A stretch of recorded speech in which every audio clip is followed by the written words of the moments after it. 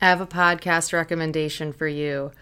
If you need to calm down, you want to do a little meditation, I highly recommend Tara Brach.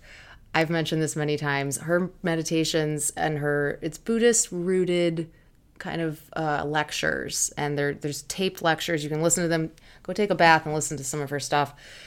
And it's such a bare bones podcast. It is very simple sonic branding, but it's very soothing.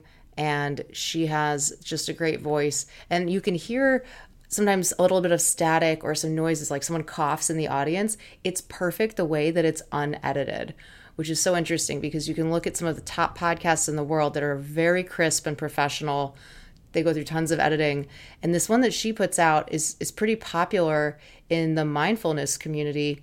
And the beauty of it is that it's pretty unedited. I mean, they bootstrap everything. I've donated money to her. Like, I get so much out of it, which is the thing that we're going to see happening more and more, which is just pay as you go. It's like when Radiohead released In Rainbows and they said, pay what you think it's worth. I remember being in college and paying as much as I could at the time because I loved that album.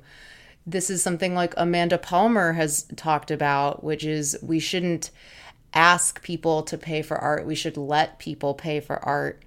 So something to think about when it comes to voice content, because a lot of what we're producing right now, such as this briefing and many of my friends' podcasts and briefings and clients as well, is in no way being monetized because there is no advertising on Alexa. All we've got is sponsorship opportunities.